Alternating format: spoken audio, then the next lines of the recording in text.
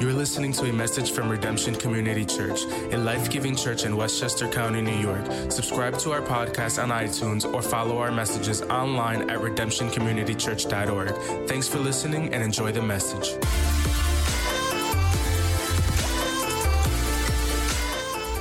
Well, today is also, if you pay attention to the church calendar, the first Sunday of Lent, which is the traditional 40 days before the Easter celebration. And so Christians all over the world are preparing their hearts to honor and remember the sacrifice of Jesus. This is traditionally a season of reflection and repentance. And some Christians even choose to do a form of fasting. And we believe in fasting around here at our church.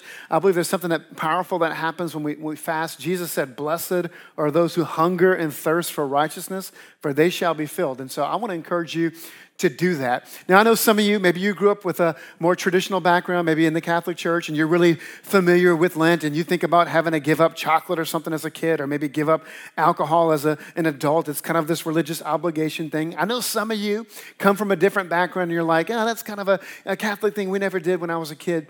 In fact, I heard an interesting story about this. A guy named John Smith, a Baptist guy, moved into a mostly Catholic neighborhood. He had all Catholic neighbors. And on the very first Friday of Lent, as everybody sat down to have their cold tuna dinner, because you know when you're Catholic, you can't eat meat on Fridays, they all smelled the most delicious steak being grilled in the neighborhood.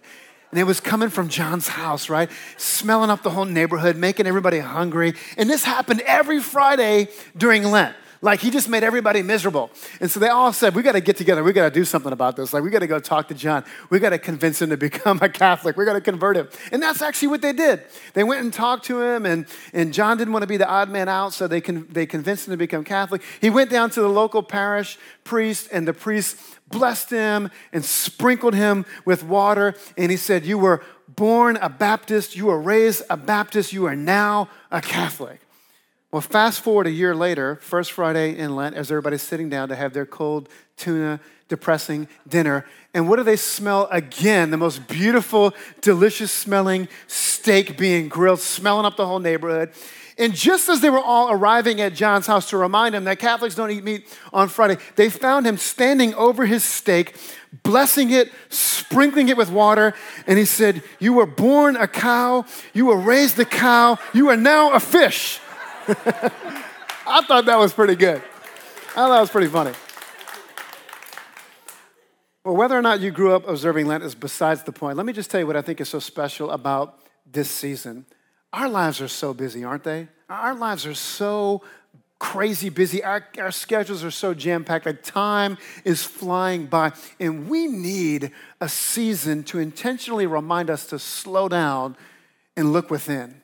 Come on, to pay attention to what's going on the inside of us, to look inside of us and deal with our own brokenness, our own sinfulness, to do some reflection. And that's what this season gives us the opportunity to do. That's what we're going to do. And so over the next few weeks, we're going to go on a journey together as we pursue this road to redemption. We're going to prepare our hearts. Easter's going to be here before we know it. We're going to prepare our hearts to honor and remember the sacrifice of Jesus. And along this journey, here's what we're going to do. We're going to look within ourselves. Come on, we're going to get intentional about looking at what's going on the inside of ourselves and deal with our own brokenness. We're going to do some reflection. We're going to do some repentance. We're going to do some preparation. But can I just encourage you, like, the journey that we're going to go on, it's a good one. It's a good one because we know how it ends. It has a good destination. It ends with redemption. So this isn't a season where we're going to beat ourselves up and be miserable. This isn't a season of condemnation. This is a season of preparation to experience redemption afresh, because we know on the other side of Good Friday is Resurrection Sunday. And so we're going on this journey purposely together over the next few weeks. Now, the 40 days of Lent actually represent the 40 days that Jesus spent in the wilderness fasting and praying before he began his public ministry. There's a famous story in Scripture where Jesus goes out into the wilderness and he fasts and he prays, and the devil appears. The devil himself appears to tempt Jesus. We're going to look at this in just a moment in Matthew chapter 4. But before we read this story, I want us to remember something really important. Although Jesus was the Son of God, he was also human. How many of you know that for 2,000 years, the church has proclaimed that Jesus was fully God, fully divine, yet fully human? And I think sometimes we focus so much on the divinity of Jesus. You know, we open the Gospels and we read about his miracles and his power, and we're kind of in awe of the divinity of Jesus. I think we focus so much on his divinity that we miss the fact of his humanity, that he was also fully human. Like he's walked in our shoes. He's experienced the things we experience, hurt and loss and pain and hunger and loneliness. He even experienced death. And so I want us to pay attention to this today, because I want you to know that even as a human being, Jesus even experienced temptation. In fact, the writer of Hebrews chapter 2, verse 18 said this: because he himself, Jesus, suffered when he was tempted, he is able to help those who are being tempted. I've got good news for you. When you experience temptation, Jesus can relate to you. He's been there before. He's not just a God up there somewhere, but he's a God who's walked in your shoes. He knows what it is. He took on flesh and blood, and he can relate to you. But here's where it gets even better. The scripture tells us that even though Jesus was human, he knew no sin. He overcame sin. So when we experience temptation, not only is he the God that we can relate to, but he's the Son of God that we can look to his example of how to walk in victory and how to overcome sin, how to overcome temptation, because that's exactly what Jesus did. And so that's what we're going to do today as we look at this story from Matthew chapter 4. So here's what I want you to do. I want you to remember Jesus' humanity as we read this scripture. For just a moment, I really want you to put that lens on and lean into the fact that he was not just divine, but he was a human being just like you and me.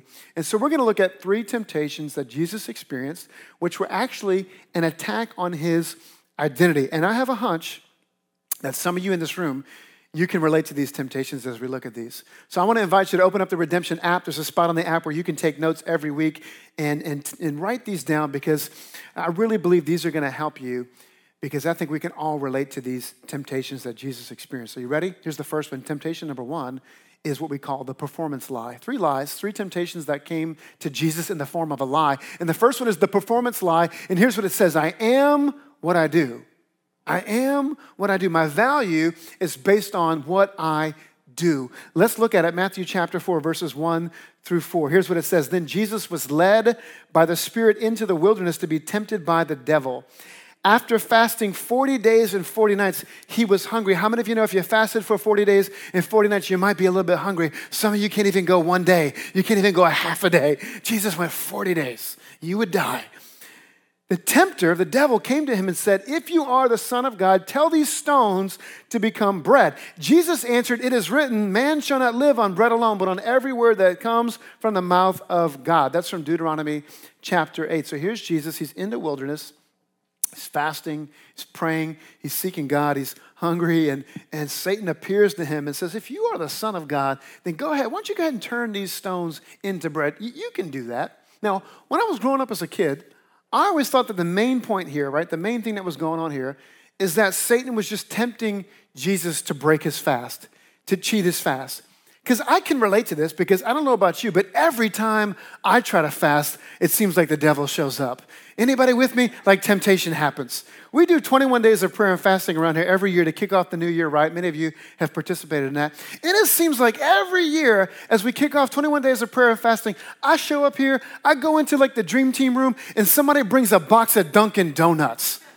Now, how many of you know when you're fasting, like the last thing you want to see is a box of Dunkin' Donuts? And I start asking around, like, who brought these donuts? And nobody knows. And I'm like, the devil himself dropped off Dunkin' Donuts in the dream team room.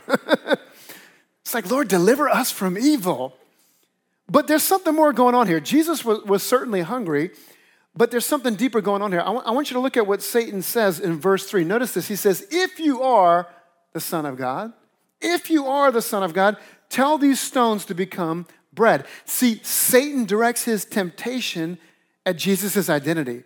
He attacks Jesus' identity. I want you to remember this. We're talking about Jesus as a human being, not just as the Son of God, not just as divine, but fully human, a human being like you and me. In Satan's temptation, he tempts Jesus to believe that his value and his identity are based on his performance. Here's what the performance lie says to us. It says, I am what I do. My total value is based on how I perform. Satan's temptation was a way of asking Jesus, what have you accomplished? What have you accomplished? See, Jesus was about 30 years old at this point in time in his life before he began his public ministry. And maybe we have some young professionals in here today who you're getting close to 30, and maybe you're not happy with where you are in your career or what you've accomplished just yet. Here's Jesus at 30 years old, and he seemingly had accomplished very little. He hadn't begun his ministry yet. He hadn't preached any great sermons. He hadn't performed any miracles. There were no crowds of people following him. And so Satan basically shows up and says, who do you think you are? What have you accomplished? And this is the very same lie that we get attacked with.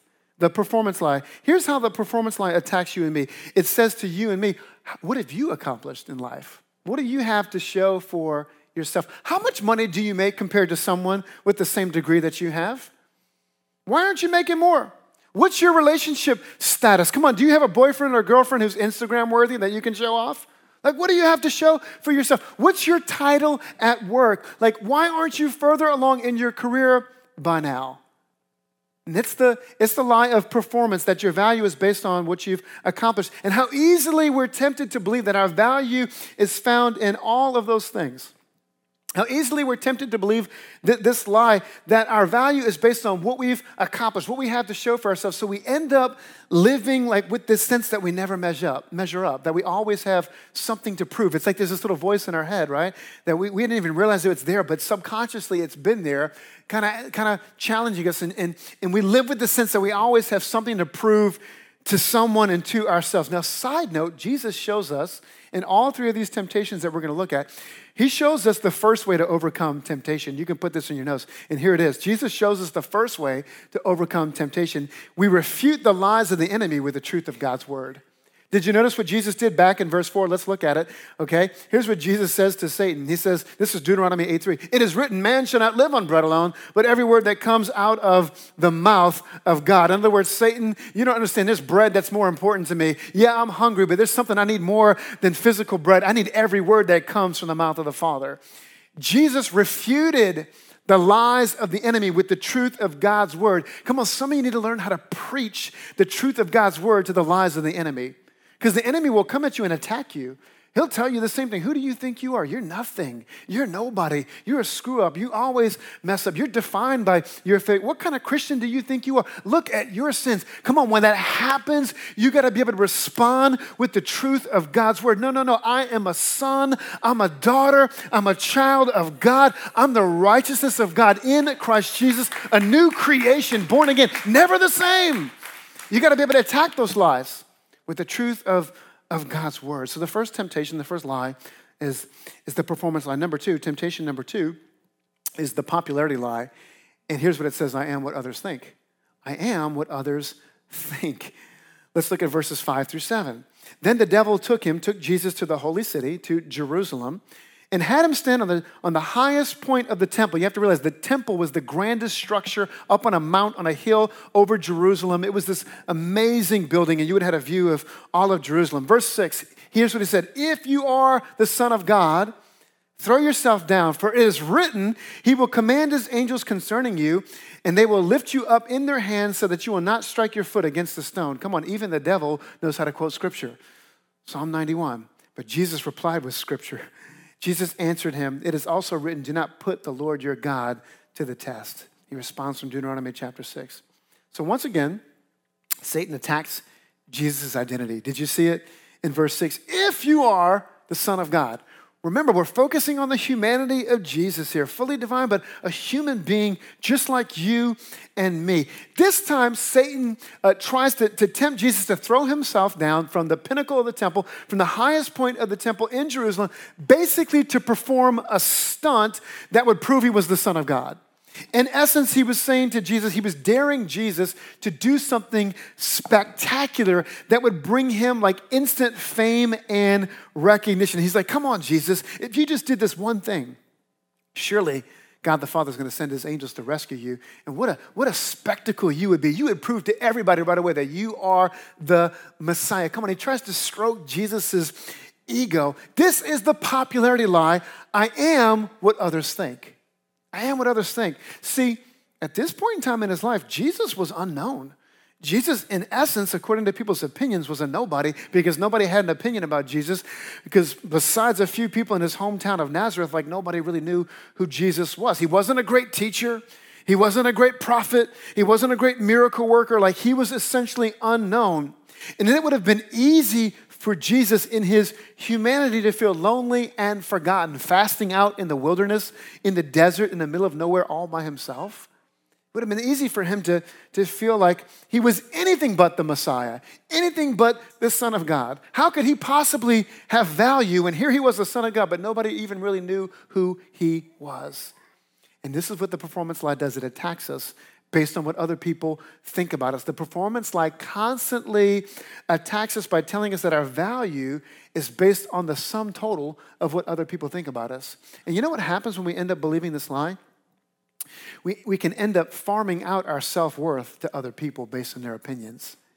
And in the digital age of social media, we can end up farming out our value based on how many likes and heart emojis and comments we get on Facebook and Instagram. This is what can happen to us. There are so many people, like, this is what social media is all about. Now, I think social media is the best thing that ever happened to us and the worst thing that ever happened to us. I'm so thankful that it allows us to stay connected with friends and family, and I'm on social media. But man, it has driven an obsession with self-image in our culture. Can I just pastor you for a moment and encourage you? Like, you need to take a couple times a year to detox from social media. I mean that. So I've got some pastors who've been challenging me to do that. I did that when we began the year with 21 days of prayer and fasting, and it was good. It just did something good for my soul, because we are swimming in a culture that preaches this to us, that our value is based on what other people think about us, other people's opinions, and if we're not careful, we can easily swallow that lie. Is anybody with me today? Here's the third thing, the third temptation. Temptation number 3 is called the possession lie, okay? The performance lie, the popularity lie. The possession lie says, I am what I have. I am what I own. My value is based on what I have.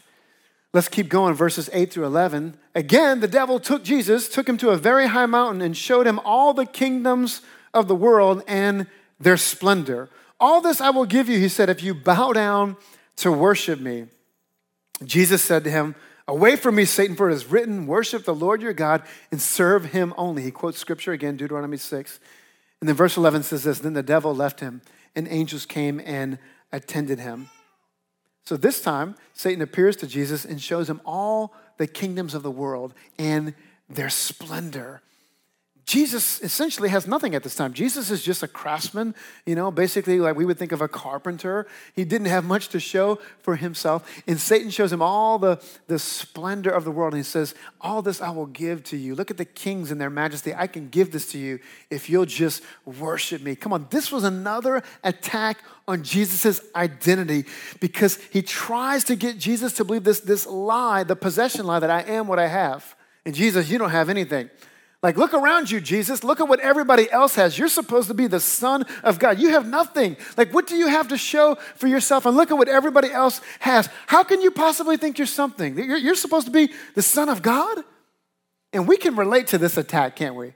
Because we get attacked every day in the culture that we live in, because our culture measures success based on what we have. Our culture tells you that you are a success based on what you have, based on your socioeconomic status, based on what kind of house you live in, what kind of clothes you wear, what kind of car you drive. Like, that's what says whether or not you're valuable. That's what says whether or not you're successful.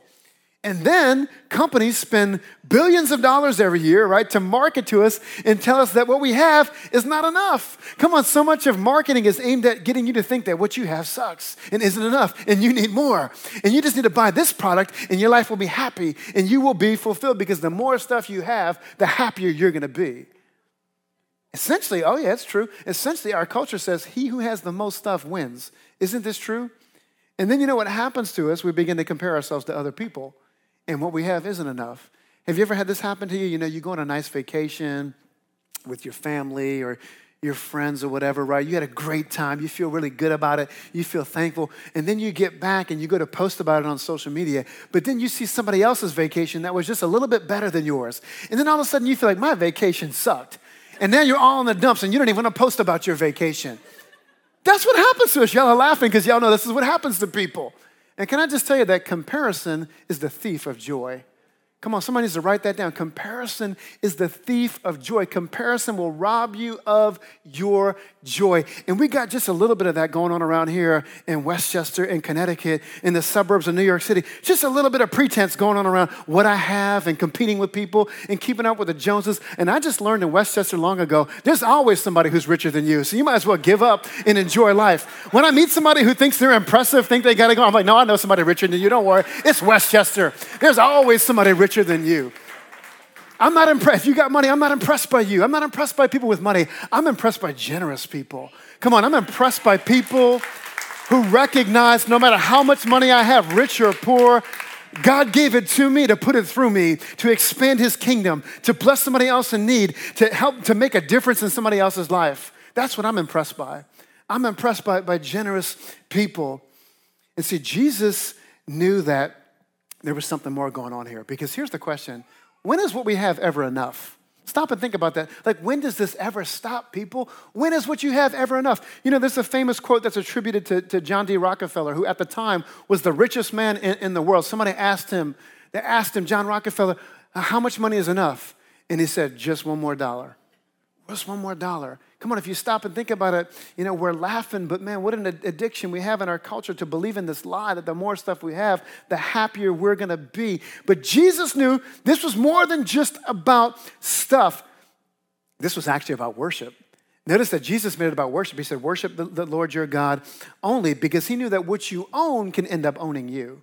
He knew that what you have can end up having your heart. He knew that what consumes you is what you actually worship. That is your God. That's why Jesus said, where your treasure is, there will your heart be also. Newsflash, God isn't after your money. He's God. He's got everything. But God knows that the way you spend your money, how you handle your treasure, reveals where your heart is. And so God knows that to break the power of materialism, to break the power of this lie that what you have determines your value, to do that, you got to break some of that by becoming a generous person, by investing in his kingdom and by giving back. And that's why we do that every week here at this church, because we got to break this lie that I am what I have. I am what I have. Now, here's the amazing thing. Jesus goes 3 for 3 if you're paying attention. He refutes every attack of the enemy. He refutes every lie of the devil. He overcomes the temptation every time. And the question is, like, how was he able to do it? How was he able to do it? Well, first of all, we already said that Jesus spoke truth. He spoke the truth of God's word to the lie of the enemy. So you got to get the word of God in your heart. The psalmist said, I will hide your word in my heart that I might not sin against you, God. But how many of you know for that to work, you have to have God's word in your heart in the first place so that when the temptation comes, you're ready to go. And so you got to get the word of God into your heart. Your first line of defense is to speak the truth of God's word to the attack and the lies of the enemy. But remember, there's something else going on here. All 3 of these lies were aimed at Jesus' identity. And so the question is, how was Jesus' identity so secure? Remember, our lens today is we're focusing on the humanity of Jesus. We know he was the Son of God, but he was also a human being. In fact, every temptation that came to him was real. He was hungry. He was essentially poor. He was unknown. There was some aspect of reality to every temptation that the enemy hit him with. And so the question is, how did Jesus withstand it? How did he overcome these temptations? Well, if we back up a chapter, if we rewind a chapter in Matthew chapter 3, we get some insight into why Jesus' his identity was so secure. And we see it in his baptism. In Matthew chapter 3, Jesus goes to the Jordan River to be baptized by his cousin, John the Baptist. And we get a snapshot of how Jesus came to know exactly who he was. Here's what happens. Jesus comes up out of the Jordan River as he's baptized. The heavens open. The Holy Spirit descends on him like a dove. And Matthew 3:17 says this, and a voice from heaven, the voice of God the Father said, this is my son whom I love. With him I am well pleased. Jesus' identity is affirmed. Like, this is my son. He's validated whom I love. He's not just my son, but he's my son whom I love. And then he's affirmed, and with him I am well pleased. Church, you got to get this morning. Jesus has yet to preach any sermon. He hasn't started his public ministry yet. He hasn't preached the Sermon on the Mount. He hasn't performed any great miracles. He hasn't healed the blind man. He hasn't raised anybody from the dead. He hasn't done any of these things. He certainly hasn't gone to the cross yet to die for the sins of humanity. Before Jesus does anything, the pronouncement of God the Father comes over his life. This is my Son who I love. In him I am well pleased. And Jesus knew exactly who he was. Come on, how many of you know when Jesus set out to do what God called him to do, before he set out to do what God called him to do, he knew exactly who he was. He was secure in the identity of God the Father. Church, let me help you today. We overcome temptation. We overcome the temptation toward a false identity by knowing who we truly are in Christ.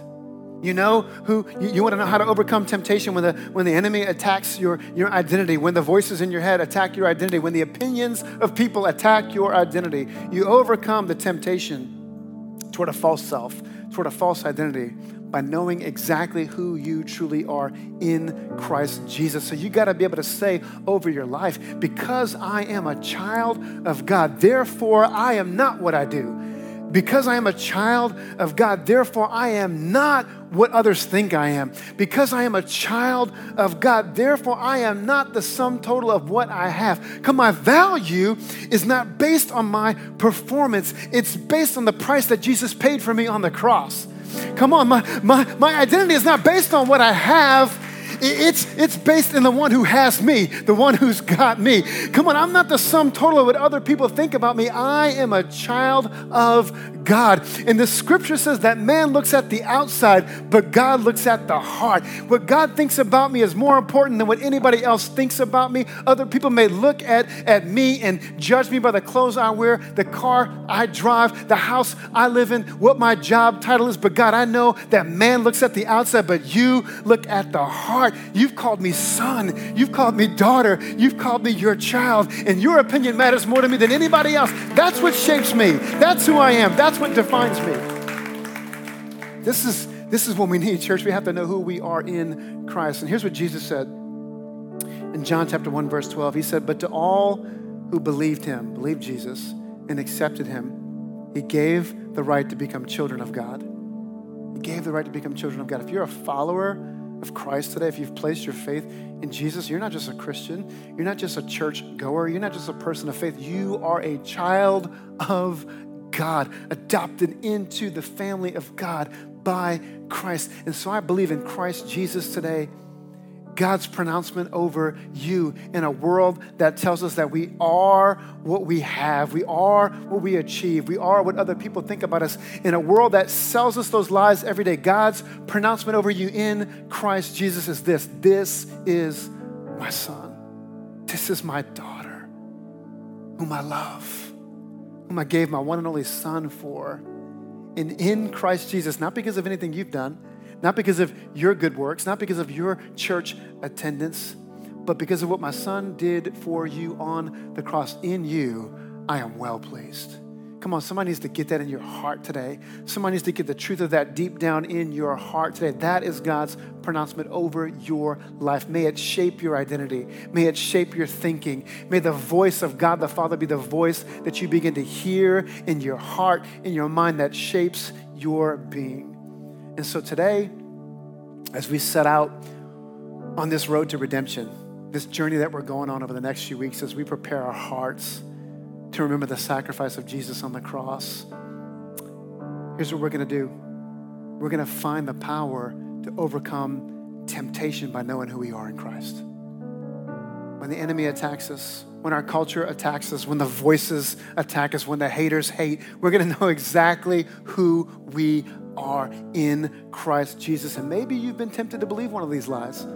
Maybe as you're sitting here today and as we're laughing and, at some of these experiences we have as human beings, but you recognize that you've been a little bit tempted to believe one of these lies. Or maybe somebody spoke these words over you and caused you to believe that the only way you could ever be valuable is based on what you could achieve in this life.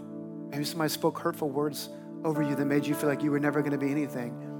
Maybe you've bought into this lie that the more stuff I have, right, that's what really makes me successful. What other people think about me, their opinion at work and at home and my friendship circle, like that's really what shapes me. Come on, today I believe the voice of God the Father wants to rise above all of those things and cut through all of the clutter of those voices and speak truth into your life and remind you in Christ Jesus, you're a son, you're a daughter, you're his child. And that's what defines you. And his word over your life today is, this is my son. This is my daughter in whom I am well pleased. Would you stand with me this morning? We're going to pray into this. Come on, just stand in just a moment. We're going to be receiving communion. If you're joining online, maybe you want to prepare your elements, some bread, some wine, some crackers. Would you just bow your head for just a moment? If you're new to our church, this is just a moment of self-reflection. This is just a moment to say, Lord, what are you saying to me specifically? Take the message and make it personal for me. Allow the Holy Spirit to speak to your heart. And I want to pray for you this morning. Just bow your head. Nobody looking around. Just kind of a sacred moment between us and God and the Holy Spirit. And today as we pray, maybe one of these lies is very real to you. Maybe you've been battling one of these the temptation to believe that your value and your identity is based on what you've achieved in life or what you have in life or how much money you make or what your title is or what other people think about you. And I just wonder today, I rarely do this, but I just wonder today who I'm praying for. Just as our heads are bowed, nobody's looking around at anybody in this place between us and God. I just wonder if somebody in here would say, Pastor Jimmy, you're praying for me today. Pray for me, that's me. I want my identity to be shaped by Jesus, and I've been battling one of those lies. Come on, if that's you, just slip your hand up real quick and say, Pastor, you're praying for me. Pastor, you're praying for me. That's me. Come on, I know God's speaking, hands going up all over this room. Thank you. Thank you. Just say, hey, Pastor, that's me. God's speaking to me today. I want my identity to be based on who God says I am. Amen. Thank you. Hands going up all over this place today. Come on, let's pray together. Father, we thank you for your word. God, we thank you for your love. God, we thank you that before we ever did anything, God, you loved us. In fact, the scripture says, while we were yet sinners, you gave your son for us. When we weren't thinking about you, you were thinking about us. When we were lost and broken in our sins, you gave your son for our lives to redeem us, to set us free from our sins. And Lord, today, I break the lie of the enemy over your people that would tell them they're defined by their performance, their popularity, their possessions. And I pray that, God, today your voice would rise above all of the other voices in their lives, that they would be reminded that they are sons, that they are daughters, that they are children, that your word over them today is, this is my son, this is my daughter, whom I love, who I gave my son for. And in Christ, because of what Christ has done for you, I look at you and I am well pleased. Father, may that bring healing to our hearts. May that set us free. May we never be the same. And now I want to pray for the person today who would say, Pastor Jeremy, I want to know God that way. Like, Pastor Jeremy, even as you're describing that, man, like something in my heart resonates with that. Like I'm so drawn to that. And I don't even know where to start because I feel so far away from God. And I would just tell you today that you find a new identity in Christ by placing your faith in Christ. And if you feel a tug on your heart, we believe that is the gentle tug of a loving God who is drawing you to his son by his Spirit. And we want you to know today that you are loved by a God who gave himself up for you. You are loved by a God who gave his one and only son for you. And when he did that, it was his way of saying, you're worth it. You're worth it. You're worth it. Maybe somebody made you feel unworthy. Maybe you feel defined by your mistakes and your failures and your past and your sins. And God the Father is saying to you, by his grace today, you were worth it. And today I want to lead you, if that's you and you feel far away from God, I want to lead you in a prayer to simply say yes to Jesus, yes to the gift of what he did for you that you could never earn for yourself. Would you say that with me? Would you pray that with me if you need to pray that under your breath? Jesus, I give you my yes. Come on, people need to pray that all over this room today. Jesus, I give you my yes. I place my faith in you. I believe that you are who you said you are, the Son of God. Pray this with me, that you lived for me, that you died on the cross for my sins, that you were raised to new life for me. And so I turn from my sins and I place my faith in you. I trust in you. I find my new identity in you. I give you my yes. Father, I pray that you bless every person in this place who prayed that prayer. God, I thank you that the scripture says that your spirit testifies to our spirit that we're born again, never the same. Something in us cries out, Abba, Father. God, we come to know you as Father when we place our faith in you. And so we give you thanks for what you've done today in Jesus' name. And everybody said, amen, amen. Thanks for tuning into our podcast. If you'd like to connect with us or learn more about our church, please visit us online at redemptioncommunitychurch.org. We hope you can listen or join us next week.